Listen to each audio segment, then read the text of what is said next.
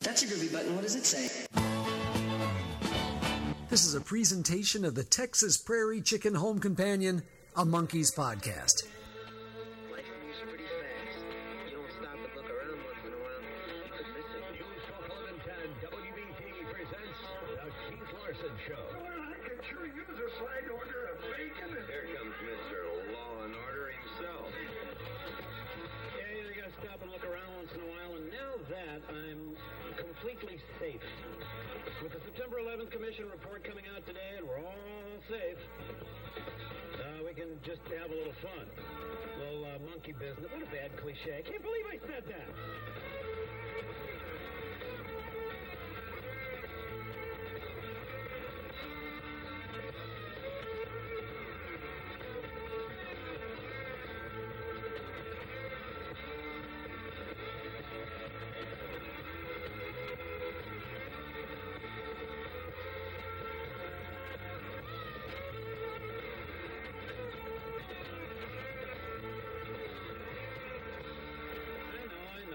Producer Mark's saying, gosh, I bet he's never heard that one before.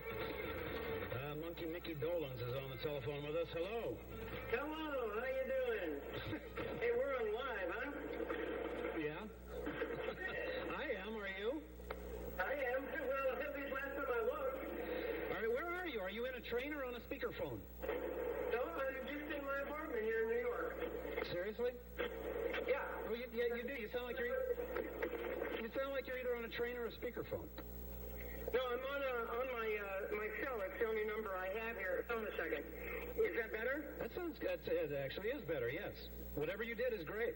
Do you want to try me on a landline?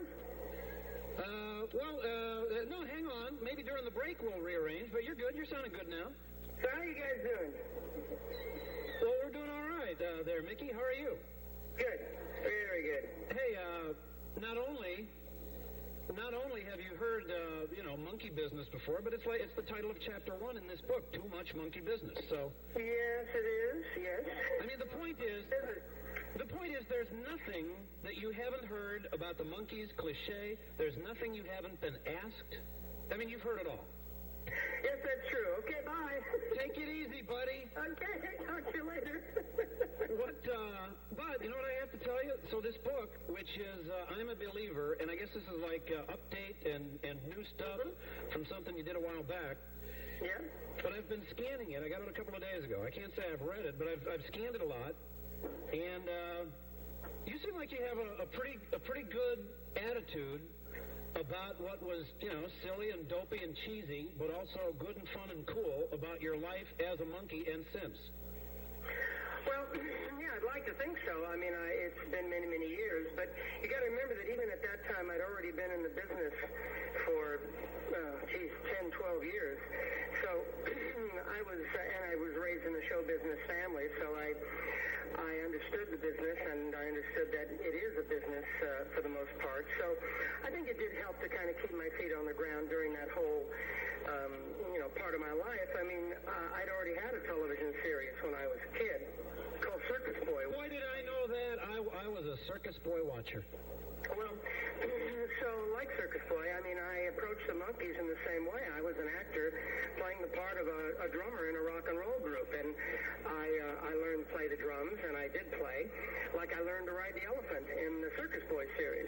So that's always been my perspective of the show, because don't forget the Monkees was a television show about an imaginary band that lived in this imaginary house and had these imaginary adventures. So I was playing the part of this wacky drummer in the Monkees, who happened to be called Micky Dolenz. I've often thought I should have probably used a character name in the show, but, well, so be it, Now, that's actually an interesting thought, though. The thought of how some things might have played out differently, and when people would, not the Monkees, they're not real, it's a TV show, it's not the Beatles, it's not the Rolling Stones. If what you guys were doing had truly been put up as playing characters, you certainly couldn't have been open to that criticism that you're not real, because you would have been showing that you're not real. Well, yes, but at the time, that was pretty apparent to the fans and pretty apparent to anybody who, had a modicum of common sense. We actually, we were on a set in a television studio, and we weren't running around at 10 times the speed of light. You know, the fans have never had a problem with understanding the genealogy and the sensibility of it. It's really only been what I call the hip Z, in all respect, the media, who at the time just didn't get it, and magazines like Rolling Stone, who, you know, take their rock and roll so seriously. You can't have any fun if you're in rock and roll. So it was a combination of, you know, a lot of that. And at the time, of course, the times were very different. And you remember that at that time, the only time you ever saw young people with long hair on television is they were being arrested, either for some, you know, drug-related or anti-war related or crime against nature. You know, it was the counterculture at the time. And how did they get you? Was it anti-war, drug-related, or crime against nature? So here along comes the Monkees, this television show about these quite nice, you know, happy-go-lucky guys that happen to have long hair that were just trying to make a living. It represented all those groups around the world, around the country and around the world at the time who were quite, you know, just nice kids that had long hair and they just wanted to be in a band. And the Monkees was not like the Beatles at all. The Monkees was a television show about this band that wanted to be the Beatles. And on the television show, we never made it. We were always trying to be successful. But part of the charm of the show was the struggle for success. In fact, vis-a-vis the Beatles, it was John Lennon who was the first one to say, you know, when he saw the Monkees, I like the Monkees, I like the Marx Brothers. And that was probably the most accurate assessment. The Monkees wasn't at all like the Beatles. It was about like an old Marx Brothers movie. Yes. It was like the Marx Brothers do a day at the pop group. Exactly. Now, the fans got that, and all of the, you know, and all the people like that got it, but like I say, I'm afraid, you know, the hip Z and the media and the music industry press didn't get it. It just kind of went, I guess it just went right over their heads. Yeah, but there were, Micky, this is Micky Dolenz with the Monkees and with the opera Aida, and with a famous daughter as well, and with all kinds of stuff today. But you have to admit, there were two ways that those lines in the mid-'60s with the Monkees and Is It Real or Is It Not, they got blurred in a couple of ways. Number one, you did end up, you know, going out and touring and doing stuff like that. You know, absolutely. No, you're absolutely right. And that's, as you say, the lines did get blurred, especially at that time when nothing like that ever happened. You know, you very, very seldom had any crossover from one industry to the next.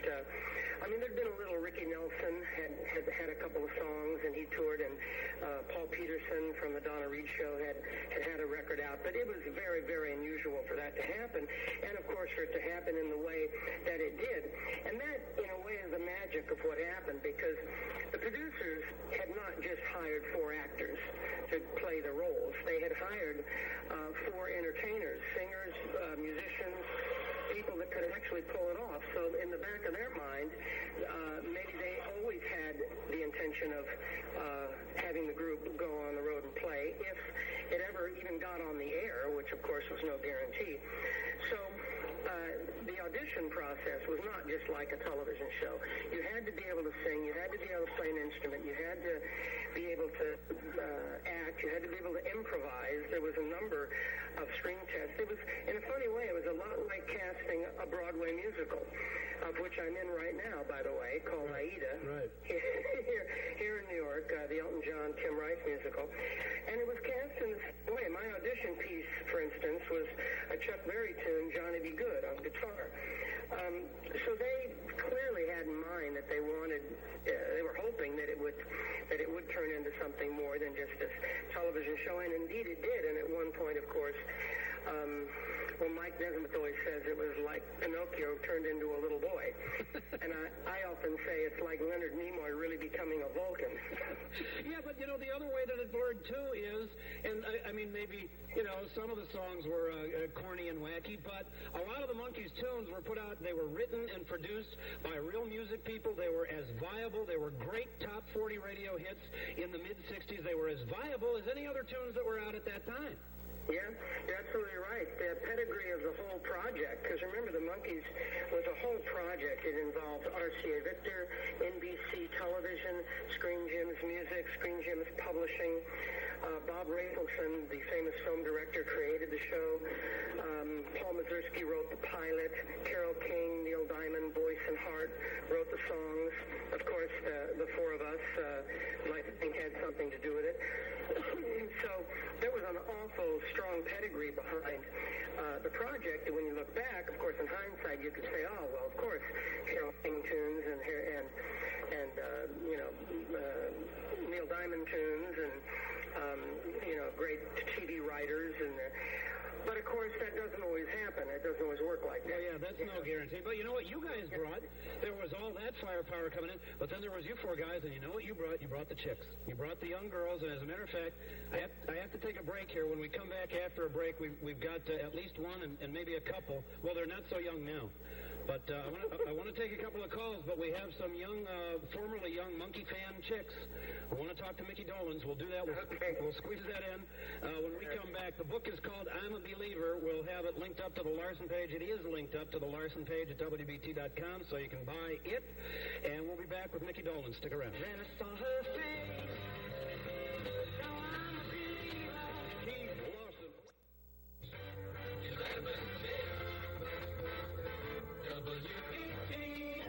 You want to try me on a landline? No, hang on. Maybe during the break we'll rearrange, but you're good. You're sounding good now. So how you guys doing? Yeah, I like that. Not enough people begin our time talking with them by asking me how I'm doing. I think that's a whole new standard here that Micky Dolenz has set for us. Talking with him today. Coming up in a few minutes, at or about 11:30, we're going to be joining CBS News. The September 11th Commission report is going to be presented, and so we will carry that, but we have a few minutes left with former Monkee, of course, once a Monkee, always a Monkee. Micky Dolenz, I'm a Believer, is the book. It's linked up to the Larson page at WBT.com. You want to talk to some chicks? Absolutely. Always. Some fans and I've said women, but I mean, if there are any homosexual men who had crushes on Micky or any of the other, they probably had the crushes on Davey, I would think. On Davey, yeah. All right, 704-570-1110, 800-WBT-1110. This is Joanne. You're on News Talk 1110 WBT with Micky Dolenz. How are you guys today? Hi, Joanne. Hi, Micky. How are you? I'm good, and you? Great, great. I was one of those 14, 15-year-old chicks that used to watch your show when I was a teenager. Oh, great. Now, did you ever give him any money? Did you buy Monkee stuff? It seems like I did. It's been a little while since that happened. And did you ever get it? Yeah, did you ever get it? And was he receive it? Was he truly your favorite? There weren't any others in the Monkees or any others out there at that day and time? I mean, Micky Dolenz was the guy plastered up in your bedroom. He absolutely was, and my mother kept taking it and putting it in her room because she liked him too. Well, there you go, mother and daughter. Wait, was there a lot of that in the 60s, Micky, mother and daughter? My lips are sealed. I think that, you know what, I think that's a good idea. Just keep the lips sealed. Joanne, thanks for the call. I appreciate it. 704-570-1110, 800-WBT. 1110. Okay, it's chicks for Monkee Micky Dolenz, and here we have another chick who had apparently a crush on the Monkee Micky Dolenz. Hello, is the caller there? Yes, I'm here. It's true. All right, Mick, hang on. The caller in question here is the wife to whom I am married. Sorry, you have to take back seat today, Keith. Okay, Nance, say hello to Micky Dolenz. Hi, Micky. Nancy, how are you, my dear? I'm good. It's true. Tiger Beat magazine, all the pictures of Micky Dolenz.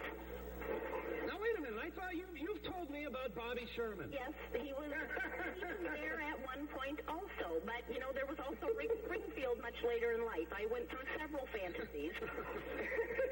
But Micky Dolenz was the Monkee that... Well, you'll be glad to know that I have a photograph of my wife, my current wife, when she was very, very young. young, sitting on her bed in her bedroom with Mom, and behind her on the wall are big pictures of me and Bobby Sherman. Oh, hey. So, Common thread.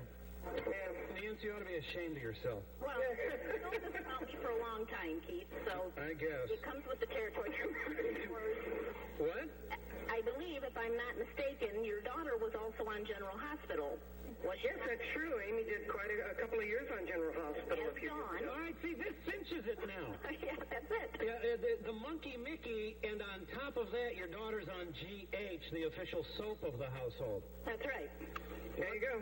You're, It's a Dolenz household. All right, Nance, are you satisfied? Yeah, I'm good. Yeah, well, that's nice for a change. All right, thanks. We'll talk with you later. Okay. Oh, man. What's your daughter's been in a bunch of different stuff. What's she doing today? Amy, right? Well, yes, Amy is doing very, very well. We're writing a children's book together, and in addition, she just got married and is kind of living the married life now. She's thinking of getting back into acting, but we'll see how that goes. But she's doing very well, living out in Los Angeles. I'm here in New York City. And by the way, I just want to remind any of your listeners that do get out here to New York City to please come by and see me in Aida. Yeah, but where's that actually playing? It's on Broadway, but I don't know what theater. At the Palace Theater. The Palace Theater, and the book I'm a Believer. Playing the Palace, buddy, and I'm a Believer. The book is linked up to the LARSON page at WBT.com. Hey, I know we've got just about a minute, and of course this is public daytime airwaves radio, so use some discretion. But you did this movie, Head, with Jack Nicholson in the late 60s. You guys? Yeah. Yeah, that had to be a good time. I'm told I had a great time. You're told you had a great time. No, it was an interesting film. Jack wrote it based on a lot of conversations that we'd all had over a period of months. And he remembered them enough to write them down? You expect me to believe that? We actually taped them. We actually had them all taped. It was big story conferences. And, so there's... You know, I look at the movie now, and of course I don't understand a whole lot of it, but it holds up pretty well in terms of that 60s psychedelic kind of stream of consciousness. Well, look, let me just tell you this. I've only seen it once all the way through. I didn't understand it either. I'm glad to hear you say that. Micky Dolenz, former Monkee, now on Broadway. I'm a Believer, as the book is linked up to the LARSON page at WBT.com. We're going to join CBS News to carry this special report. But, hey, man, I appreciate talking to you. It's fun. Thank you, buddy. All right, Thank you. Take it easy. Now. Let's go now to CBS News. We'll get a... That's a groovy button. What does it say? This is a presentation of the Texas Prairie Chicken Home Companion, a Monkees podcast.